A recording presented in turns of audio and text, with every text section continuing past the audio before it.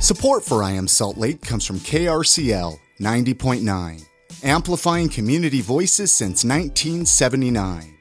This listener-supported music discovery station covers everything from reggae and punk rock to local grassroots activism. Listen today at 90.9 FM or right online at krcl.org. This episode of the podcast is also brought to you by our friends at Kennedy Botanicals and Libsyn. We're going to be telling you more about them throughout this episode. Let's welcome everybody out today to episode 398 of I Am Salt Lake podcast. My name's Chris Hollifield. And my name's Chrissy Hollifield. And if this is your first time listening to this podcast, you might be wondering what it's all about. Well, this podcast is about showcasing the awesome people in Salt Lake City, Utah. We get to talk to musicians, authors, business owners, restaurant owners, breweries, distilleries, really anyone who might have a cool story to share. All right, so for those of you that are connected to us on Facebook or Instagram, you already know that we moved our podcast studio. You're probably asking yourself, why did you move that awesome podcast studio out of Empire Merchandise, especially if Empire Merchandise is so cool? Well, first of all, Empire Merchandise is still cool. My brother Rob owns that shop, so please support them. I mean, it's in my family, you guys. We just moved the podcast studio because it was becoming such a headache to have to get babysitters, to have to go back and forth between the kids, to have to, record around Empire schedules, our schedules, babysitter schedules. In this awesome house that we got back in July, there's an extra bedroom. So we're like, why don't we turn that into a podcast studio? And we actually have long-term goals to actually convert some of the garage into a podcast studio, which we'll be talking about on future episodes. But bear with us during that transition. This interview, though, with Mike was actually one of the last interviews that we did at Empire. So that was done at Empire. Go support Empire. I mean, they're a great place. 680 South State Street. My brother Rob owns that shop, so go support them. I know that's where I buy a lot of my stuff still. Yeah, great place to shop right downtown Salt Lake. Who's on the podcast today, Chrissy? Today on the podcast, we're actually joined by Mike Angelari from Humans of Salt Lake City. Mike has such a cool story about what inspired him to start up Humans of Salt Lake City, some of his favorite people that he's gotten to chat with and interview, and even his process of getting stories from people and sharing them with the rest of us. You're going to want to listen to this conversation that we're going to play in just a minute. Hey, before we get into that awesome conversation with Mike, let's give love to one of our sponsors, though, Kennedy Botanicals. You've heard us talk about them. One thing to remember, guys, when you support our sponsors, you are directly supporting this podcast. So support our sponsors whenever possible. Did you know that CBD is now legal and can be used in all 50 states? KennedyBotanicals.com is your one-stop shop for all your CBD needs. They offer pure 100% organic CBD in capsules, tinctures, pain gel rollers, and they even offer CBD treats for your furry friends. I know that I personally use CBD for my anxiety. You know, it's great. A couple of drops under the tongue. I'm good for the day. Also, a couple of drops under my tongue before bed, and I'm sleeping like a baby. And some of the other benefits of CBD include depression, anxiety, epilepsy, muscle spasms, insomnia, chronic pain, Parkinson's disease, reduced inflammation, and it even helps with acne. So basically everything. Is that what you're saying? So just rub it all over your body, take a bath in it. Kennedy Botanicals is a local Utah family-owned and operated business, and they really focus on educating you in the CBD world because they believe that educating yourself on CBD is only going to better arm you for what CBD is truly capable of doing. Kennedy Botanicals provides quality CBD products at an affordable price. Go visit their website, KennedyBotanicals.com, to learn more about their CBD products. Again, that website is KennedyBotanicals.com.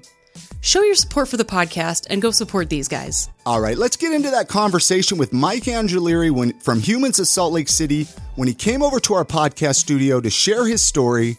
Thank you so much for listening. Enjoy this conversation.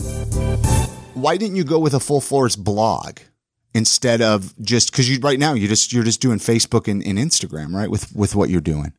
In the beginning, I didn't know what kind of platform I wanted. Okay.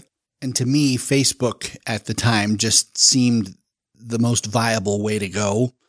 I had read an article about Humans of New York and checked him out on Facebook and immediately went to see if there was a Humans of Salt Lake City Facebook page, and there wasn't. So I just created it. And so you had no idea what's this going to turn into? Is it going to turn very similar to how when I started this show? I was like, well, even if only 30 people listen to it, I'm going to have fun doing it. Yeah, absolutely. So are you from Salt Lake then? Or what? No. Where's home for you then? Well, I mean, I've lived in Salt Lake for the better part of 30 years. So I call myself a native, but I was born in Florida. Okay, that's right. That's right. We mentioned that before we started recording because we were talking about us being stuck in Florida. Yes. Where in Florida? Jacksonville. Okay, so Jacksonville. Up in the Northeast. I had a buddy that played football over there, Jacksonville. Jaguars? The Jaguars, the NFL team over there. And Ryan over there played there. Because it's funny because the first time I ever went to Florida, like I was saying, was last March. And he was all trying to tell me, he's like, well, a little ways out from Orlando, but blah, blah, blah. Great experience in March.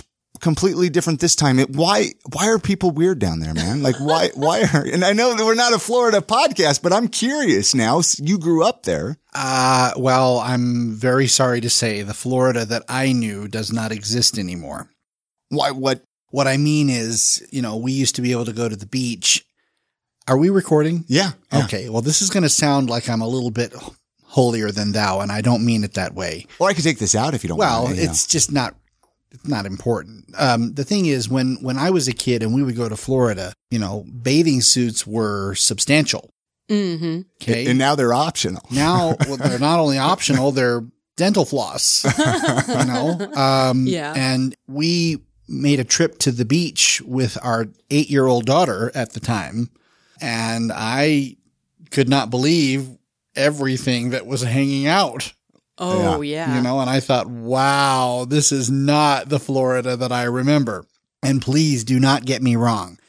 I don't care what people wear. Mm-hmm. But at the time, I wanted my daughter to see what I wanted her to see. And I didn't want for sure. what I didn't think she was ready to see to be right in front of her. Man, we should have gone to the beach, Chrissy. I guess Well, yeah, it's just a different world. And I mean, I don't think it's unique to Florida. No, it's fine. I just like to, cause you hear you read the crazy news articles about people, the bath salts and the weird drugs people take down there. Well, there's like the online thing that people do. They'll say, Google a Florida man and then your birthday and see what comes up. And there's always some crazy story. And then people would share stories about what a Florida man did on their birthday. So what brought you to, why'd you come to Utah then from Florida? I mean, that's quite a trip. School or what? No. I did not like my life the way it was. I was single. I was bored. Didn't really have any sense of direction, no aspirations. And I decided to cash in my chips, and I threw all of my clothes into a coffin-sized black duffel bag, got on a Greyhound bus, had no idea where I was going, and didn't care. I was very young, and I would say very naive.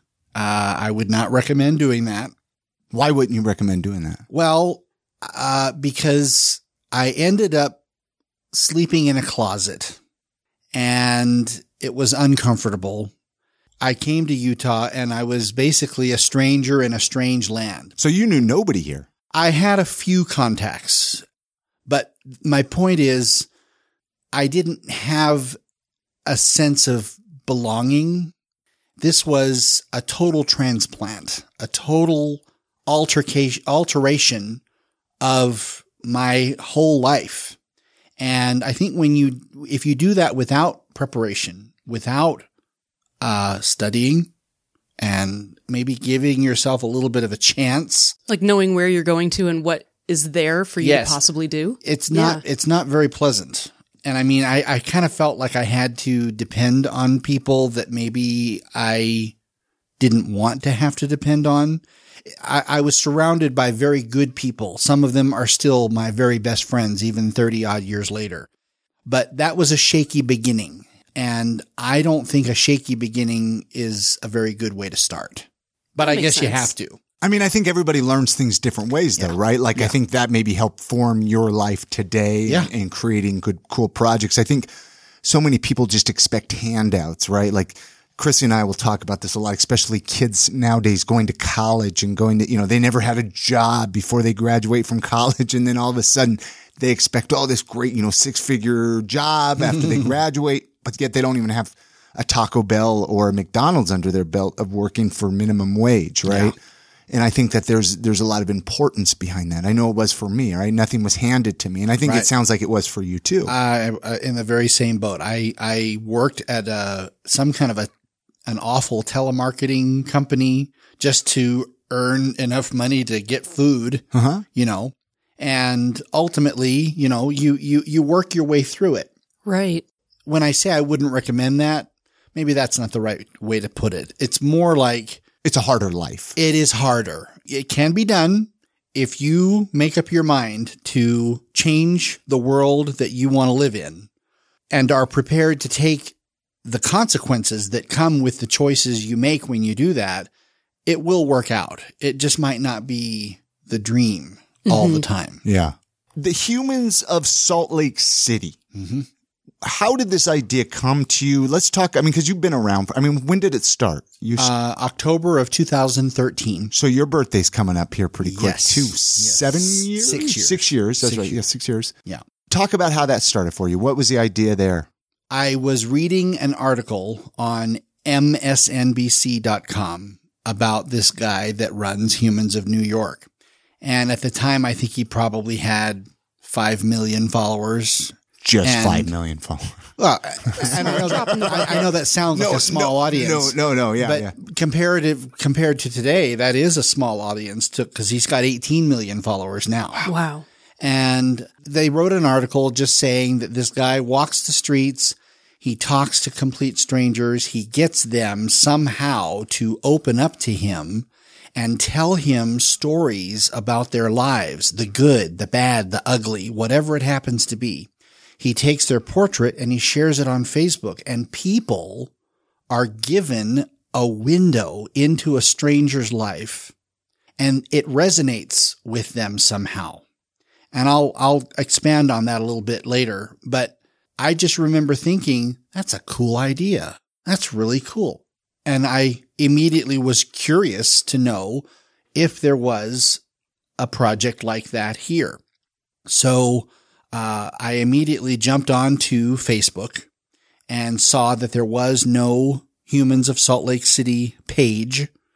And so just to be proprietary, I created the page. Smart. Had no idea what I was going to do. Had no idea how I was going to get anybody to talk to me. I had an old Nikon camera and no plan, no MO, no guidelines. I just thought, I'm going to go out there and just see what happens. Was it really hard for you to initially approach people and try to get them to open up? Were people did they put up defenses? And how was that experience? Well, if you ever have a rainy day when you don't have anything to do, you should go back into the history of the page and read some of the earlier posts, like in 2013 and 14. By comparing to today's posts, they are pathetic. They are clearly not thought out. They are not, the questions, the stories are not very well put together. So the beginning was very clumsy. And it has to be, right? It has to be. Yeah. Exactly. So all I thought I could do was approach somebody just being a friendly social person. And if somebody wants to talk back to me, I can build on that. So the very first interview, I walked through the Main Street Plaza at Temple Square. It's October, and I ran into one of the Temple Square gardeners, and she was planting the tulip bulbs.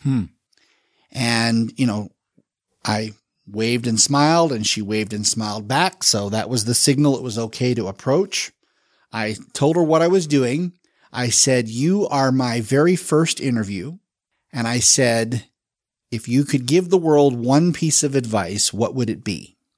And she said, do something you love every day. I love it. And I just thought, if that's not a perfect segue into this project, I don't know what is. Yeah. And that was it. The picture was bad. The story was just that, very simple, very unsophisticated, no real emotionally evocative way to respond. Yeah. It was just flat, and that was it. But I thought, as time went by and I talked with other people and learned how to elicit a certain response by asking a question a certain way, even if the interview ends up being a different facet of the original conversation, that it got better. And even now, I look back and I'll see an interview from 2014 that got 36 likes, and now I can get thousands of reactions. Yeah, I was going to say, you get quite a bit now, 3,000. Yes. I can reach hundreds of thousands of people. Mm-hmm. And again, you just had to start somewhere, start small and let it grow. And what I discovered was that the more I did it, the better I was going to get. The more adept I was going to get at feeling that I could get a particular emotionally powerful story out of somebody. And I do have some super duper secret techniques, I suppose you could call them, to establishing that relationship of trust and of comfort. It's a non-judgmental zone. A person is free to tell me what they want. They can be raw. They can be vulnerable. All I really ask is that you tell me something that's real. I say it that way because every once in a while, someone will tell me a fib. And can you usually tell if they're fibbing? No, the audience will call them out. Yeah, I was going to say that would be a skill if you can. No, I have no way of knowing whether somebody tells me something that's true or not. Right. And I don't try.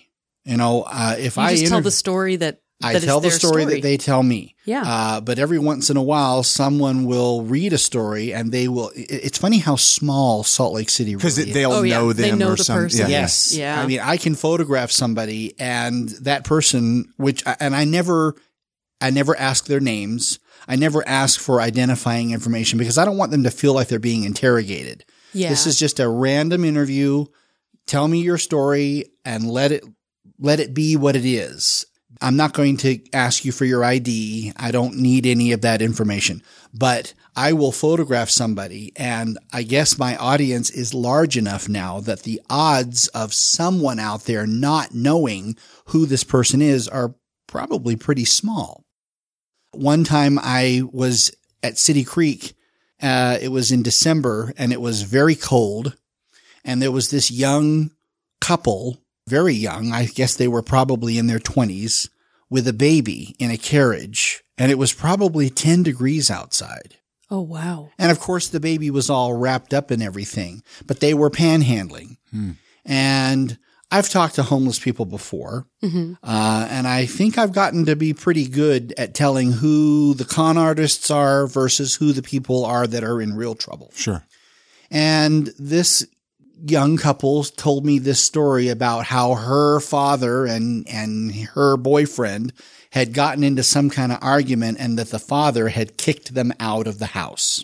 And I don't remember all the story because ultimately, when I posted it, people knew who they were and they started sending me comments and messages. That story's not true. He didn't kick them out. Oh, wow. And so it's very rare when I get called out like that, and I don't like to even call it being called out. I like to call it, I've been made aware that this isn't true. And when that happens, I take the story down. I was curious. I was like, do you leave it up? No. Do you take it down? No, I will not. But how do you know they're telling the truth, though? That's a good question.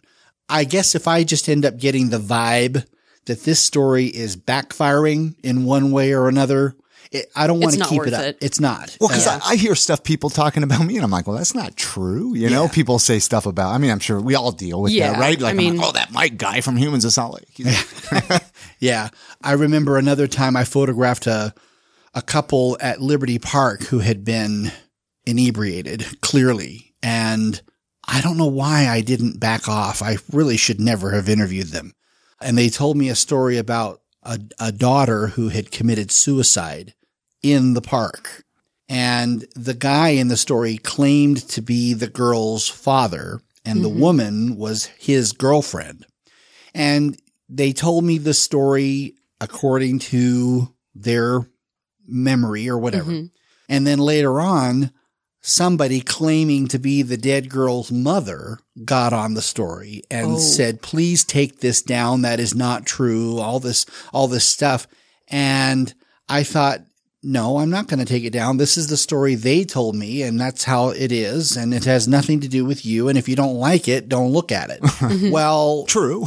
and that is true. But at the same time, other people, other friends of her apparently realized that my having posted this story, according to how they told it, was causing the mother some measure of pain. Yeah. And I don't want to hurt anybody. No. So Yeah. I ended up taking it down for that reason as well.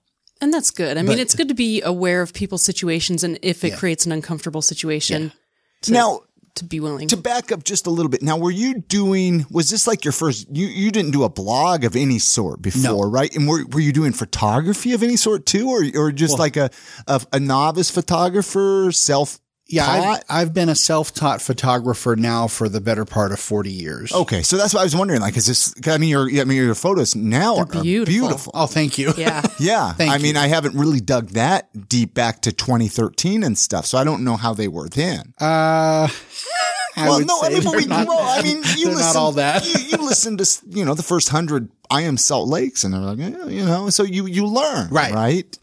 And that's what I was curious of, like, where your skills, because it sounded like they just got better within time. Yes, they have. Writing and yes. Now explain, the process. So you just kind of start wandering Salt Lake City. Mm-hmm. Do you have like an area you like to go, or do you like different areas? I try not to restrict myself to any one area.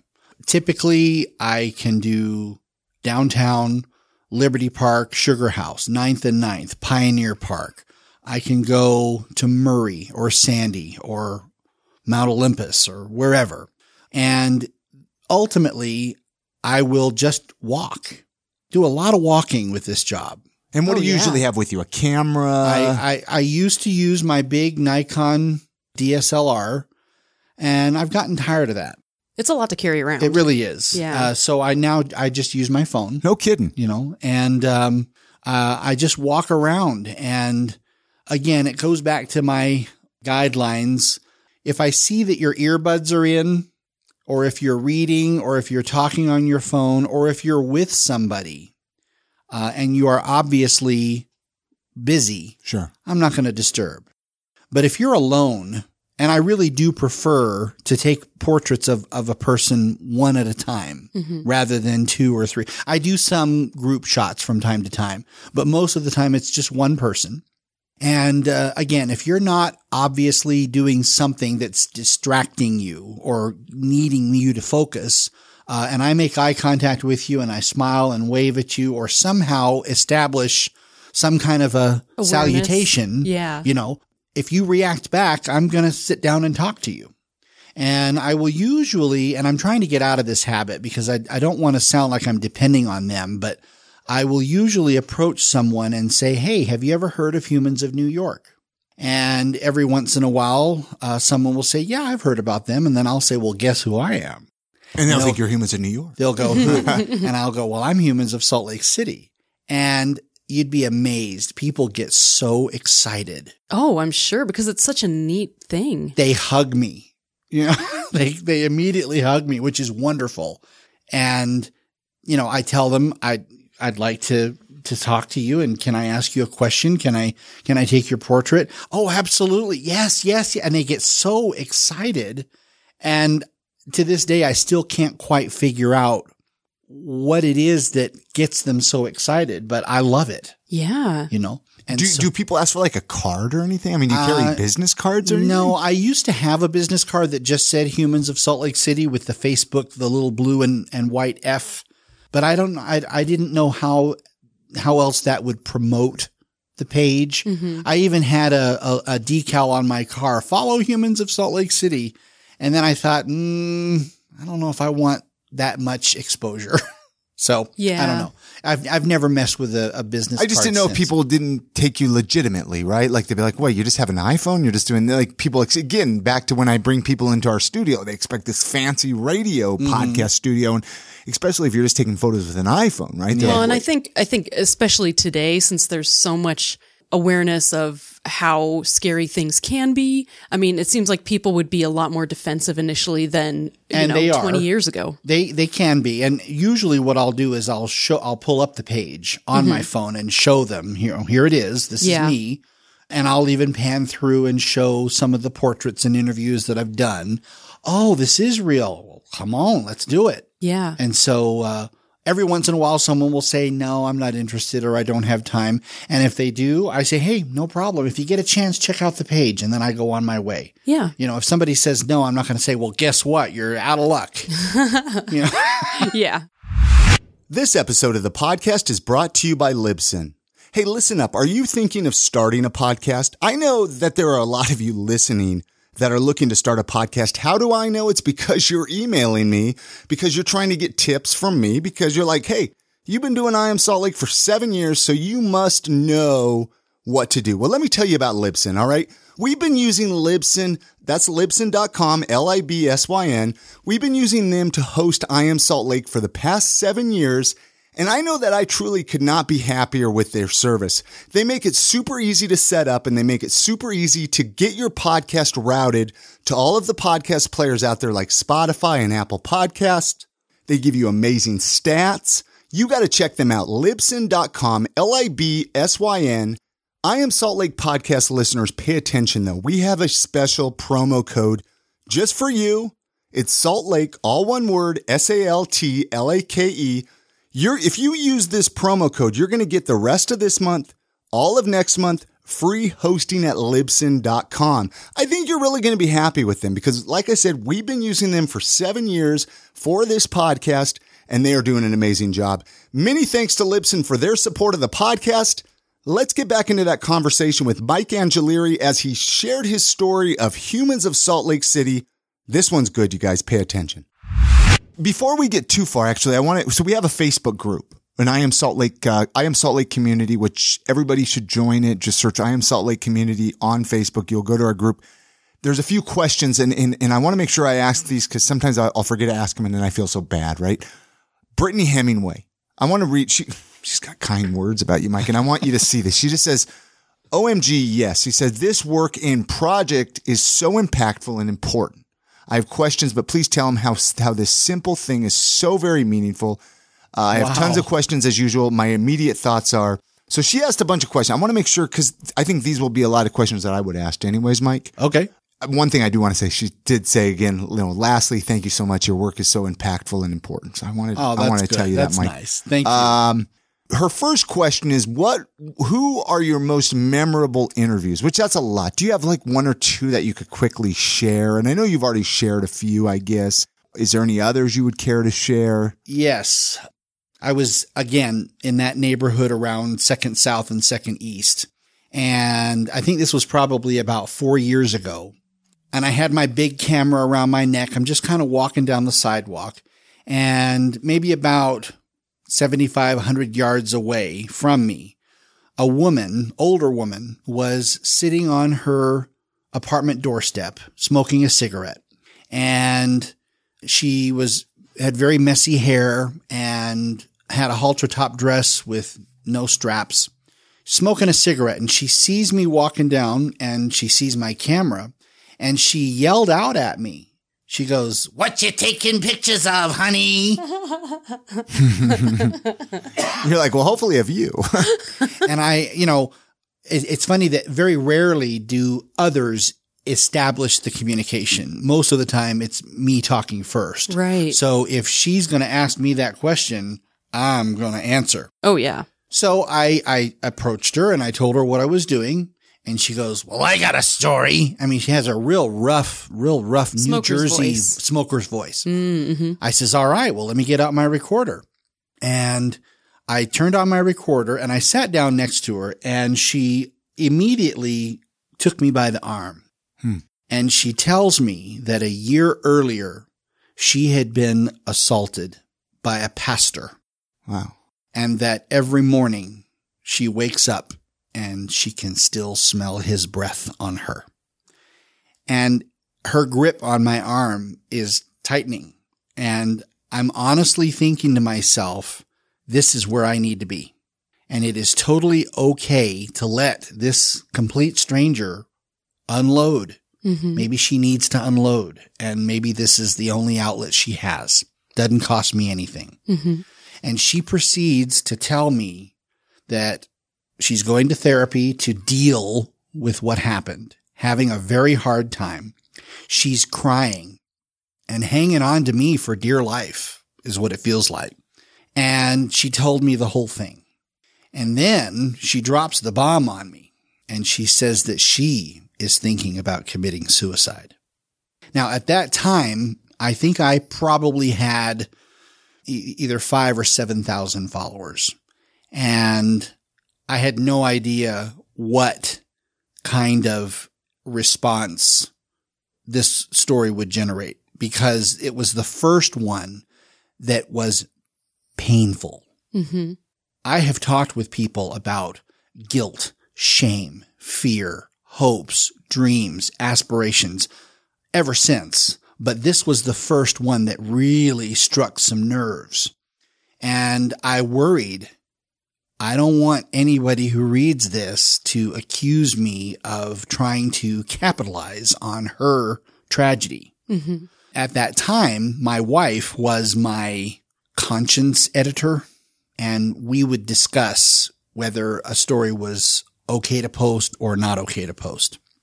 And when this woman told me that she wanted to end her life, I let her say everything that she needed to say until she finally stopped, either to draw breath or smoke her cigarette or whatever. And I said to her, and I looked her straight in the eye, and I said, please don't hurt yourself, but not because I'm asking you not to hurt yourself. I said, I believe that if you let me publish this story the way you've told it to me, people out there, complete strangers, who have been through the same thing or who can somehow relate will send you comments.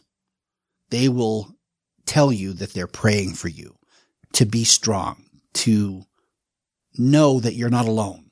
Yeah, she'll have a community. Exactly. Yeah. And she said, all right, go ahead and publish the story. And, I went home and went over it with my wife. And again, we were really unsure about whether this was a good idea or not. And we ultimately decided, no, she gave me permission to publish it. I'm going to publish it the way she said it and let the chips fall where they may. One of the other guidelines I use to manage this page, when I post a story, I want you to comment. I want there to be a conversation of any sort. But as soon as I see somebody being rude, abusive, negative, otherwise critical in such a way that detracts from the story, I don't leave those on. I delete them. This page is about community. You don't have to agree, but you don't have to be threatened if someone doesn't agree with you. And you don't have to be a jerk about it either. This is a place where everybody has the right to express their opinion in an intelligent, decent, civil sort of way. Can you imagine a Facebook world like Wouldn't that? that be nice? Sorry, I just had to say. Wouldn't that be nice? So anyway, I published the story, and sure enough, I think about 20 people got on that post and did exactly what I said they would. I'm praying for you. I have been there. I know how you feel. Some people even commented to use this resource or that resource. Reach out. You're not alone. Don't let this idiot ruin your life. All these wonderfully supportive messages. That is not the end of the story. There's more. 3 weeks later, I was back in that same neighborhood again, and I saw the woman again, and she saw me. And when I saw her, she had her hair done up and she was better dressed, and she yelled out at me. She goes, "Humans of Salt Lake, I saw the story. You saved my life." Oh, And I swear to this day, I still get goosebumps. I got goosebumps now, man. From that's amazing. That's the power of the page. I really believe that she discovered and maybe needed a reminder that she's not alone, that there are people out there who have gone through the same thing. And I think that when something bad happens to a person, it's very easy to think, I'm alone. Oh, I'm absolutely. the only one. Yeah. Nobody else knows what this feels like. And when someone reads a story and discovers, my God, that's me. That could be me. What power there is in the validation. Oh, yeah. I think nobody wants anything bad to happen to anybody. But I think that when something bad happens and you realize that you are not alone in that, that's one of the first steps to healing. Yeah. Well, and the power of empathy that you have when you can share your story and help other people through something that you've been through is incredible. Yes. It's important. It's so important. Yes. And I mean, to be told that I saved her life Yeah. was extraordinary. I had no idea that something so simple could have such a powerful and ultimately beautiful outcome. And to discover that the page can continue to do that, even with other stories, gives me a great deal of happiness. In fact, on that note, to answer your question about memorable interviews, I'm going to try to share one with you that I did very recently. And it was one of the most beautiful and hauntingly strange interviews I have ever seen. But let me give you a little background while I pull this up. I was walking, this was actually about 3 weeks ago, maybe a month ago. I was walking along South Temple, east towards the U. I was right by the Eagle Gate.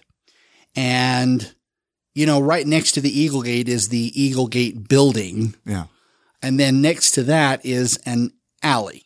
And in that alley was one of those large brown construction bins where construction debris is Like a being big dumpster. And behind it, for some strange reason, a man was sitting in a folding chair. And again, I made eye contact with him, and he waved and smiled, and I approached him, and I told him what I was doing, and he agreed to tell me a story.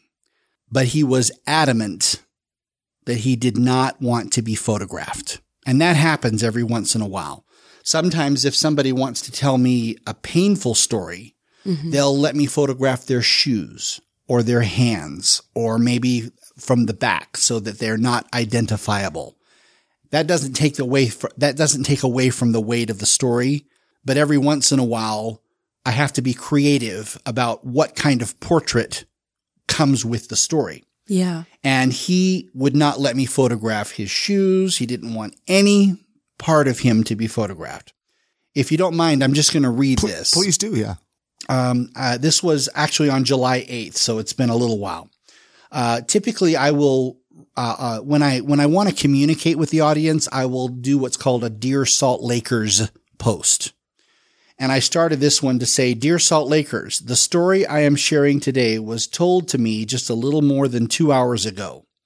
As most of you who follow this page know, I have been meeting humans of Salt Lake City for nearly 6 years and have had the most amazing time hearing and sharing their stories.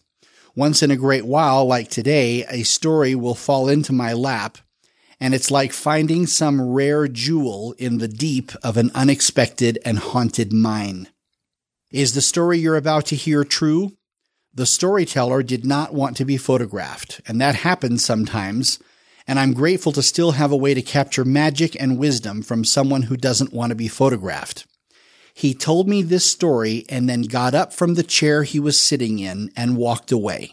Was he a lunatic or otherwise impaired? I do not know, and I cannot know. I can only share what he said to me as he said it, so judge for yourselves. And if you go into the page and look at this particular post, you will see that I photographed the chair that he was sitting in. And this is what he said. I am an immortal. Some people call us angels when they're full of hope or grieving. Some people call us ghosts when they're frightened and can't know what they're seeing. Sometimes we're called demons when people are angry or feeling tormented. Regardless, we are immortals and we see and hear everything. We are not meant to be hidden, but we're also not meant to be obvious. We are there when you are born and we are there when you die. We are there at all the moments, good and bad, when people love or hurt each other. But we only observe and take unseen notes. Sometimes we smile at what we see and hear. Sometimes we weep. We watch and we hope that someday people will learn to love and care for each other more rather than fight. Humanity is not all there is out there, but we can't interfere to protect humans from each other or share with them their sweet moments of celebration or spare them from pain. But it should give them peace to know we're out there, watching, waiting, and hoping that people will think more carefully about the things they've done, the people they've loved or hated or hurt, the conversations they've had in the light of day or in the secret of dark. We see it all, and it doesn't matter who or what you are. We see the majesty and the mimicry of humanity, all the craziness and shame, all the pain, all the hope of the world, and we wait for it all to get better. The good news is that we know already that it will. Wow. Wow. That particular post reached close to 30,000 people. It got over almost 800 reactions, 140 odd shares, and I don't even know how many comments. And the comments ranged from being goosebumpy to being disbelieving. What did you really see? How did it happen? And other questions. And my wish for that particular post was take it for what it's worth. Right. Could this guy have been something other than what he looked like? I don't know. Was he a homeless, crazy person? I don't know. But it was so cool to take the words that he said and let people decide for themselves. Yeah. And regardless, it's an inspiring story, Yes. whether it's a fictional story or a non-fictional story. Yeah. Yeah. Some people, one person said, I believe there are angels among us who oversee the things we experience. They are there to provide hope when it appears lost and instill faith that all will be well. I mean, I think it touched people and it made people maybe think a little bit and wonder. Yeah. And I was the lucky one to have caught a little bit of that magic. The strangest part that I don't think I'll ever forget, typically when I interview somebody and the interview is over and we part ways, you know, I might go this direction and the other person might go that direction, and I can probably turn my head around and still see that person walking away. This person got up from the chair. I photographed the chair and I looked up and I could not tell which direction he had gone in. Wow. It sounds like a Neil Gaiman book. I don't know who that is. Oh, he's a fabulous writer. One of her favorite authors. One of my favorite authors. Okay. It was just, that's amazing. Yeah. It was amazing. It was creepy. It was weird. It was. Do you ever go back to that area, try to look for him? I very rarely ever see anybody I've ever photographed. I mean, once in a very great while, I'll see somebody. But no. How many stories do you try to collect? Like a week, a month, or what? How many are you trying to, do you have like a goal or a release date? No, I just, I typically during the summer months, I have a regular 9-to-5 job. And during the summer, when I'm off work, I will, try to spend a little bit of time either during the evenings when it's not too hot, which is kind of crazy right now, or on the weekends. And I will try and do a blitz of as many portraits as I can get. And then I'll stagger posting them out over the next week or so. In fact, I'm getting ready to go out of town, and I've been working on building up a reserve of stories to post while I'm gone, so that there's not an interruption. But, I mean, I used to go out every day. That's not very easy. No. I used to go out every weekend, and that's not very easy. So I try as hard as I can to get out there as often as I can. In fact, sometimes when I'm out and about doing something that has nothing to do with the project, as long as I have my phone with me, if I happen to have an opportunity to meet somebody, boom, I pull out the phone and I can still do it, even if it's not on my agenda at that particular moment. So are you just recording, you say recorder, like on your phone? Or so you're doing that all on your iPhone? Yeah. Wow. That just goes to show you can create whatever you want. You just got to use what you got. Yes. Now, how many stories do you think you've collected? Or maybe you've already said that. Close to 2,000. Close to 2,000. Yeah. Wow. Yeah. Well, I want to ask, there's a few more questions here. I'm going to ask only one more question here from Brittany Hemingway. She says, what have you learned the most from your art in interviews? I have learned that everybody is moving forward in one way or another. Some people are doing it very clumsily. Some people are doing it haphazardly, elegantly, desperately, but they're all moving forward, even when they don't necessarily realize it. Nobody is standing still. And to be able to sit down and talk with somebody, especially about something that maybe they might not otherwise have a chance to discuss, and see where it takes them on their emotional journey, has been probably one of the most eye-opening experiences I've ever had. And I say that because I used to live my life not consciously paying attention to anybody around me. And not because I'm hoity-toity or busy. My focus just used to be particularly narrow. I go to work, I go to lunch, I have 45 minutes, I got to go get something to eat, I got to get back, I've got this project, I've got this. I don't have time for whatever else is going on around me. That's what used to be the case.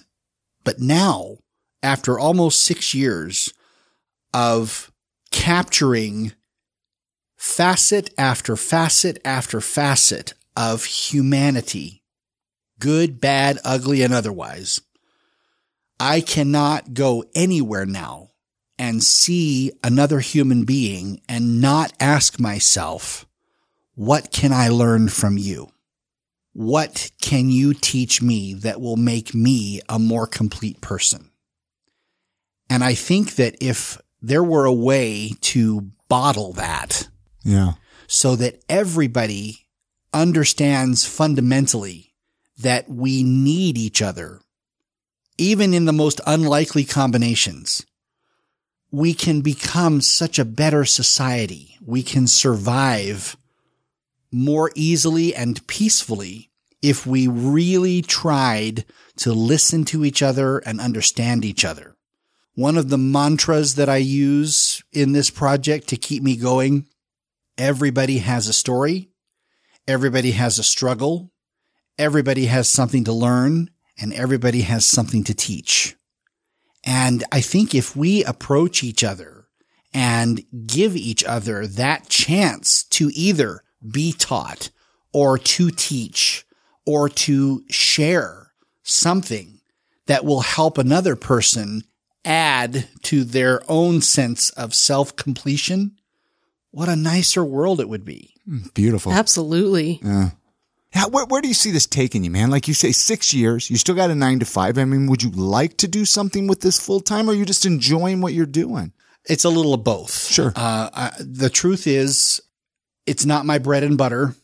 The dream would be to somehow turn this into a project that not necessarily makes me money, but makes a powerful difference somewhere. Well, somehow. You're making it in Salt Lake City, though.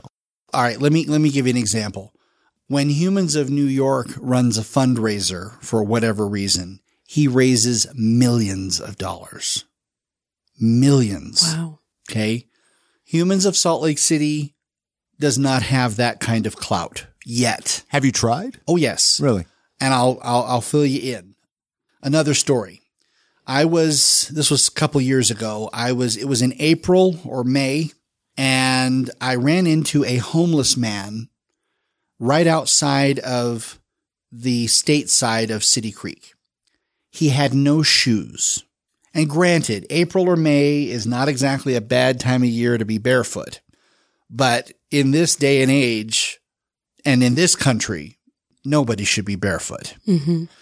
Well, I approached him and, I told him what I was doing, and he, as a lot of the homeless people react, did not want to talk to me.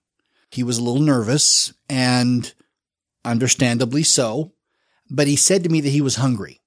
And I said, well, tell you what, if I go into McDonald's and get you a burger, would you be willing to talk to me and let me interview you? He says, sure.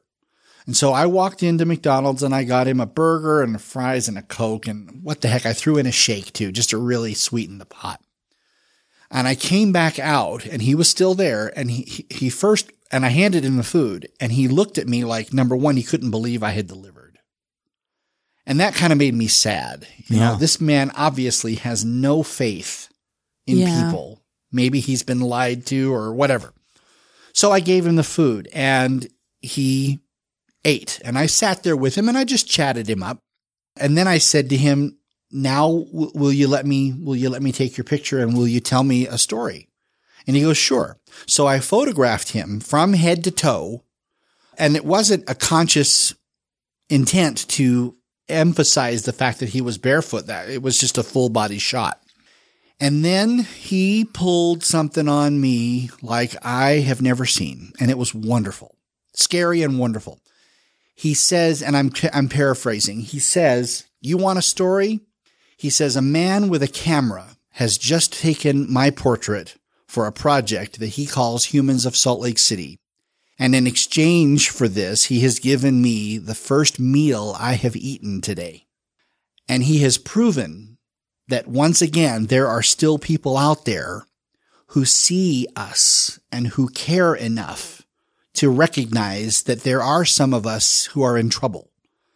I'm not a con artist. I'm not trying to take advantage of anybody. I'm just having a hard time. And I'd like the world to know how much I appreciate what this man has done. Now, to step away from that, I did not want to publish that story. And the reason is because the project is not supposed to be about me or anything I do. The project is supposed to be about the weight and the power and the magic and the motivation, whatever emotional response you want to call it, of the portraits and the stories themselves. I am just the gatherer, and I didn't want to look like I was trying to self-promote. But I thought, you know what? It's a darn good portrait, and I guess it's a pretty cool way for him to say thank you, although he didn't have to do that. So I published it. And people got on that post. It almost went viral. Wow. And people started messaging me, how do we get him some shoes? And I remember thinking, well, I don't know. I can't track him down. I can't say, where are you? I got to go get you some shoes. This is not something that I can reach out to somebody. Hey, I photographed you. Now I need to see you again. Right. It's not possible. So somebody said, well, why don't you start a fundraiser? And I am going to be honest, I was very skeptical because I had tried fundraisers in the past. The very first year I ran a fundraiser, it was called Humans to the Rescue, and we raised a whopping $50. And I was mortified. Sure. I just thought, if that's the best we can do, then that's just not worth it. And then we tried it again the next year and we raised $100. And I thought, well, hey, something is something. But when this came up and they wanted me to start a GoFundMe for the homeless, I thought, oh boy, I've raised $150 in 2 years. I don't think this is going to happen. And somebody messaged me and said, the time is now. Do it. I thought, okay, I'll do it. All right. So I started a GoFundMe. And within a very short period of time, we raised $2,000, which was huge. That's awesome. Yeah. Absolutely huge. Well, then the question came up, well, what are you going to do with the money? That's what I was wondering. Okay. And so now at that time, American Idol was still very big. And I decided, okay, I am not about to give $2,000 to a homeless person. You don't know what they're going to do with it. And I don't want the responsibility of trying to figure that out. So I asked my followers to submit ideas of local worthy organizations that assist the homeless in one way or another. And I gathered those nominations for probably about a week. And I think ultimately people turned in some 30 or 40 different organizations. And some of them I had heard of, some I had never heard of. And I created a photo album of images that represented each organization. And I put that album out there as a post. And I said, all right, followers, hit like on the organization that you think this money should be given to. And every week we'll knock off the organization that gets the least votes. And I really tried to keep it as American Idol style as I could. And as the weeks went by, the nominations got dropped off until we got down to 3. And I'm sorry to say I can't remember what all 3 of them were. One was called the Homeless Youth Resource Center right here in Salt Lake. One was called Youth Futures somewhere up in Ogden. And I can't remember what the third one was. And I decided, all right, this is it. We've got the final 3. Start hitting like on whatever image you think should get this money. And the beauty of that was, you go onto your Facebook, you can like an image and you only get to like it once. Yeah. So I didn't have to worry about fake voting or unrealistic, undependable numbers. If you liked it, that was your vote. Finally, when it all came down, the Homeless Youth Resource Center won the votes. And I reached out to them and said, we've done this fundraiser and we have this $2,000 that we would like to present. However, there's a catch. And I emphasized with them, this is not for overhead. This is not to pay some salary. This is not for office supplies. This money is to be used to buy shoes, boots, and socks for the homeless youth. Because by the time that fundraiser and all the voting had been done, it was starting to get cold. And I thought, now this is not the time of year to be without shoes. Yeah. So it made more sense. And we promptly brought a check to the Homeless Youth Resource Center, gave them $2,000, and they bought shoes and boots and socks for the kids. That's awesome. And it was wonderful. Mm-hmm. That's the biggest fundraiser that we've done. So that's the kind of stuff you would like to do. I would like to be able to have an opportunity to say Humans of Salt Lake City believes that this is an issue we need to address, or that this is something we need to work together on and inspire people to want to participate, whether it be monetarily or even just socially and interactively, to make some kind of a difference. Even now, I'm not convinced I have quite that kind of clout yet.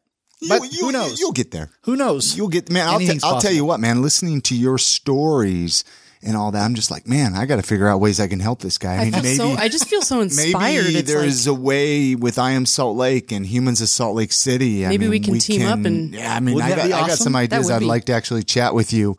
Maybe once we're stopped recording here. Let's shift gears just a little bit here. There's a few Salt Lake City questions that we got to ask on the podcast before we completely run out of time here. I mean, I could talk to you all day, Mike, but let's say, someone's visiting Salt Lake City this weekend. And they're like, Mike, show me around town. Where do you like to show people? Or maybe it's even a hike in the mountains or a camping. What's the Mike tour when people are visiting Salt Lake City? Oh gosh, all over. Okay. I mean, I have visitors coming from all over the country to see me, and Because of Humans of Salt Lake City? No. Okay. Just, well, that would be nice, but no. Yeah. No, we go to Antelope Island. We go to the Spiral Jetty. We go to Park City. We go to City Creek. We go everywhere that I go to talk to people. I like to show Liberty Park and Sugar House. I think it's fun to wander around downtown and go into some of the smaller streets, the arteries of Main Street and State Street, where some of those old buildings are with the old architectural details. Granted, Salt Lake is a very unique place. But I think you have to put some effort in to discovering what it is that makes it unique. I like to take people to the city county building. The reason I say that is because when I first got my Nikon, I bought a telephoto lens. And if you look closely and zoom in on some of the details on the upper parts of the building, there are gargoyles and faces, and they're not just routinely created faces. I've done close-ups of them. They are individual personalities of their own from one to the next. They are not all the same. And they're cool looking too. And they're cool. Yeah. Yes. And so I think if one were to come to Salt Lake City and approach it on a microscopic detail level beyond looking at all the touristy areas that we have. I mean, granted, Temple Square is great. City Creek is great. The mountains are great. But I think that if you give yourself a chance to zoom in on the dewdrops on the blades of grass in Salt Lake City, you might be surprised at the reflection you see. Absolutely. Oh, man. This is poetry. Would you change anything about Salt Lake City if you could? I would. It's a big question, I realize. Because, I mean, if you change it, it could change Salt Lake. I would make Salt Lake City easier to get around traffic-wise. Salt Lake City is a very pedestrian-friendly city, but I wish we didn't have a stoplight every 10 yards. Yeah. Just to be perfectly honest. And when they're not synced up either very well. You know. Please sync the lights. Yeah. I mean, you're like, I just stopped at a stoplight 5 feet ago. But, Salt Lake City is beautiful. It is. There's so much to see. There are places to visit. There are cafes and coffee shops and beer gardens and distilleries and libraries and stores and shops, and everything that you could imagine is here if you look for it. And a lot of people don't. A lot of people I think they do. They forget to look for it, and then they just complain. I've even made the observation that Salt Lake City is not the homogeneous community that the world would have us believe it to be. Mm-hmm. But you have to look for it. Right. I mean, even in the course of my 6 years, I have interviewed homeless people. I've interviewed refugees. I have interviewed ex-convicts, drug addicts, cancer victims, ordinary people, people with cancer, people with autism, any number of disease. Some of them I've never heard of before. I have talked with black, white, male, female, gay, straight. The bottom line is, if you breathe, if you have a heartbeat, I'll talk to you. There's not really anybody that I don't want to talk to. There's only been, just off to the side, there's only ever been one experience where I thought, I don't think I want to talk to that person. I happened to be going through the Pride Festival a couple years back, and I interviewed some pretty amazing people with actually quite beautiful stories. And then off to the side were I don't know what they were, the neo-Nazi Aryan protesters, the Bible beaters.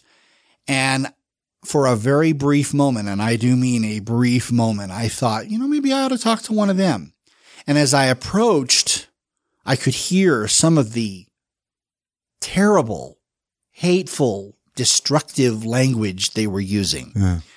And I thought, if I give that person a chance to talk to me, they're going to use this as a chance to promote their own nasty message. And as much as I foster the belief that you can have a difference of opinion, you are not allowed to be destructive in my house. Mm-hmm. And so that was the one time that I decided, no, I'm not going to go there. They're spouting off their own message, and I'm sure plenty of people are hearing them. They don't need me to share that. Yeah. I love this guy. I know. What about love it. What about favorite local eating spots? You got one or two favorite places you like to grab lunch or dinner? I mean, you're walking around downtown a lot, even. I mean, I'm totally about Texas Roadhouse. Can't lie. Got a good steak, man. Love it. Can't get Their enough rolls. of it. Let's see. I really do enjoy the have you ever been to the Cruatai? I don't think so. What? Okay. Tell me more. It used to be called the Thai Lotus. Okay, Thai Lotus. Yeah. It's called the Cruatai, right across the street from the Leonardo. Okay. On 500 South. A little hole in the wall. I forgot about that place. Yeah. But I got to tell you, they serve the best tom kha gai, which is a coconut milk chicken soup with lemongrass. It will change your world. Yes. I forgot about that place. I've had that soup at a different Thai restaurant, so I would love to try that version. You have to. In fact, it's funny about Thai. I can tell you that, do you remember there used to be a Thai restaurant at the Gateway called the Typhoon? I do remember. Okay, now they're out of business, and I think I know why. They put tomato in their tom kha gai. What? Really? Now, I'm sorry. In my universe, tomato and coconut does not mix. That's just wrong on multiple levels. So that's what put him out of business.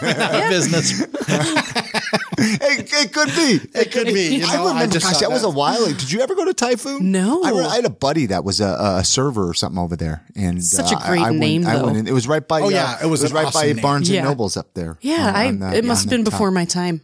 Now, Chrissy throws a final question out, Mike, but is there, before we completely lose you here, we'll just have to bring you back through, man, because I would love to chat more. Is there anything you were hoping to talk about before she throws the final question, or how can people find you? I mean, let's talk a little bit about that. Have any final thoughts? I want to first emphasize that the Facebook page and the Instagram page are not about the numbers. Okay, it's so cool to say, yeah, Humans of New York has 18 million followers. Salt Lake City is not New York. Okay, Salt Lake City is its own amazing, multifaceted, multicolored, multinational entity and does not need New York to be what it is. Mm-hmm. At the same time, I would certainly love a bigger audience. I'm not going to lie. Okay, right. So I would love to be able to say, people, go on to Facebook, look up Humans of Salt Lake City and follow it and hit like on it and see what you can discover. See what other people out there are experiencing and see how it can touch you. See how it can add to your life and maybe jump into the conversation and let's talk and let's get acquainted and let's learn more about each other. So yes, on Facebook, Humans of Salt Lake City. On Instagram, it is called The Humans of Salt Lake City as one word.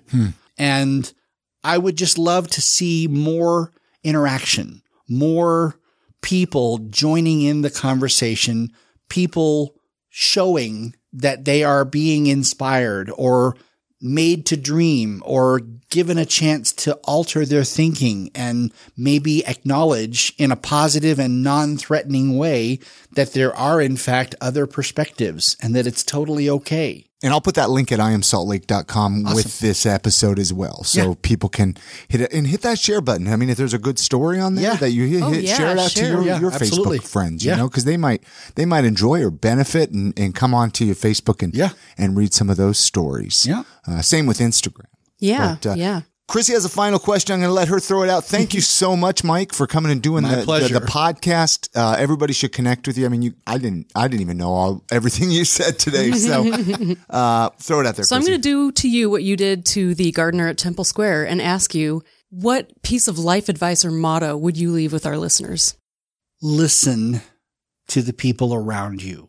Pay close attention to the people that you work with and live with and do things with, and be open to the notion that you have an opportunity perhaps like nobody else, to make a difference when you interact. That's beautiful. I love it. Thank you. Thank you so much, Mike. Perfect My place pleasure. in the show. Thank you. You bet. Many thanks again to Mike for joining us on this episode of the podcast. All the links mentioned in this episode can be found on our website at iamsaltlake.com/398. That's for episode 398. Support for I Am Salt Lake comes from KRCL 90.9, amplifying community voices since 1979. This listener-supported music discovery station covers everything from reggae and punk rock to local grassroots activism. Listen today at 90.9 FM or right online at krcl.org. And it is that time of the podcast weekly recommendations. I don't think we've done this for a couple of weeks, Chrissy. Yeah, I mean, life's been a little bit busy, so now that we're settled back into home, we have lots of recommendations. And then last week was Patreon supporters. We wanted to give some extra time for those guys. For sure. But we got some good weekly recommendations. You're going to go first, though. I am. Oh, exciting. So I'm going to recommend this week that you all go watch the Dave Chappelle special on Netflix, the newest one. It is, it's mind-blowing. It's brilliant comedy. It is the most wonderfully offensive and brilliant comedy all wrapped into the same package. It's just, he just says stuff that you're not supposed to say, but he nails it. I couldn't believe the amount of people on Facebook that are talking badly about this, really, though. Well, and then you got the real the people that enjoy real comedy. They're talking highly of it because they understand what he's doing. Exactly. I mean, he's purposely pushing buttons. He's trying to make you think, you know? Yeah, well, exactly. He's bringing up topics that people are too PC to talk about. Well, we live in a world, including myself, because I know I get offended really easy. And it's kind of like, what happened to us, right? Like, why are we getting offended so easy? Oh, for real? Go check it out, though. Dave Chappelle, it's on Netflix. We all have Netflix, right, so guys? So good. Yeah. My recommendation, though, I'm really excited for this one. CAWS, CAWS. That is where we got our brand new little doggy. Yeah, she's so cute. We got a little doggy. Today, they had one of those dog and cat adoptions down at the Gateway. And, in our new house that we got, we've been talking about it on the podcast that we got from our friends over at Market Source Real Estate. Big shout out to Monique and Jeremy over there. Anyways, CAWS, they were doing an event down at the Gateway. We went down there and we just fell in love with this little doggy. Oh, she's just so sweet. And did we come up with a name for her? I think we did. Are we going with Karen? We're naming her Karen. There's something about human names with dogs. I love it. Well, it's awesome because you said pets. that when we left, you're like, we should name her Karen. Oh, And I was like, I guess. And then when we told the kids that name, they all freaked out. They thought it was the most brilliant name in the world. Karen. Karen. We're doing Karen. Well, no, she's adorable. Yeah, she is. We'll post pictures. And thank you, CAWS, for doing such an awesome service for the puppies, the kitties, and us. Yeah, exactly. CAWS, check them out on Facebook. I know they're on Facebook and then their website and all of that. And that's going to do it for this episode. Don't forget to support our show sponsors, KRCL, Kennedy Botanicals, and Libsyn. We'll have links for all of them at our website under the notes for this episode, which you can find at iamsaltlake.com. And you can always send us an email to say hello. We love to hear from our listeners. You can send an email to hello@iamsaltlake.com and tell us what you love about living in Salt Lake City. All right, you have a great week. Make sure to get out and enjoy the city this week. It's going to be beautiful out there. Support local whenever possible, and we'll see you next week on the next episode. And good night, Grammy.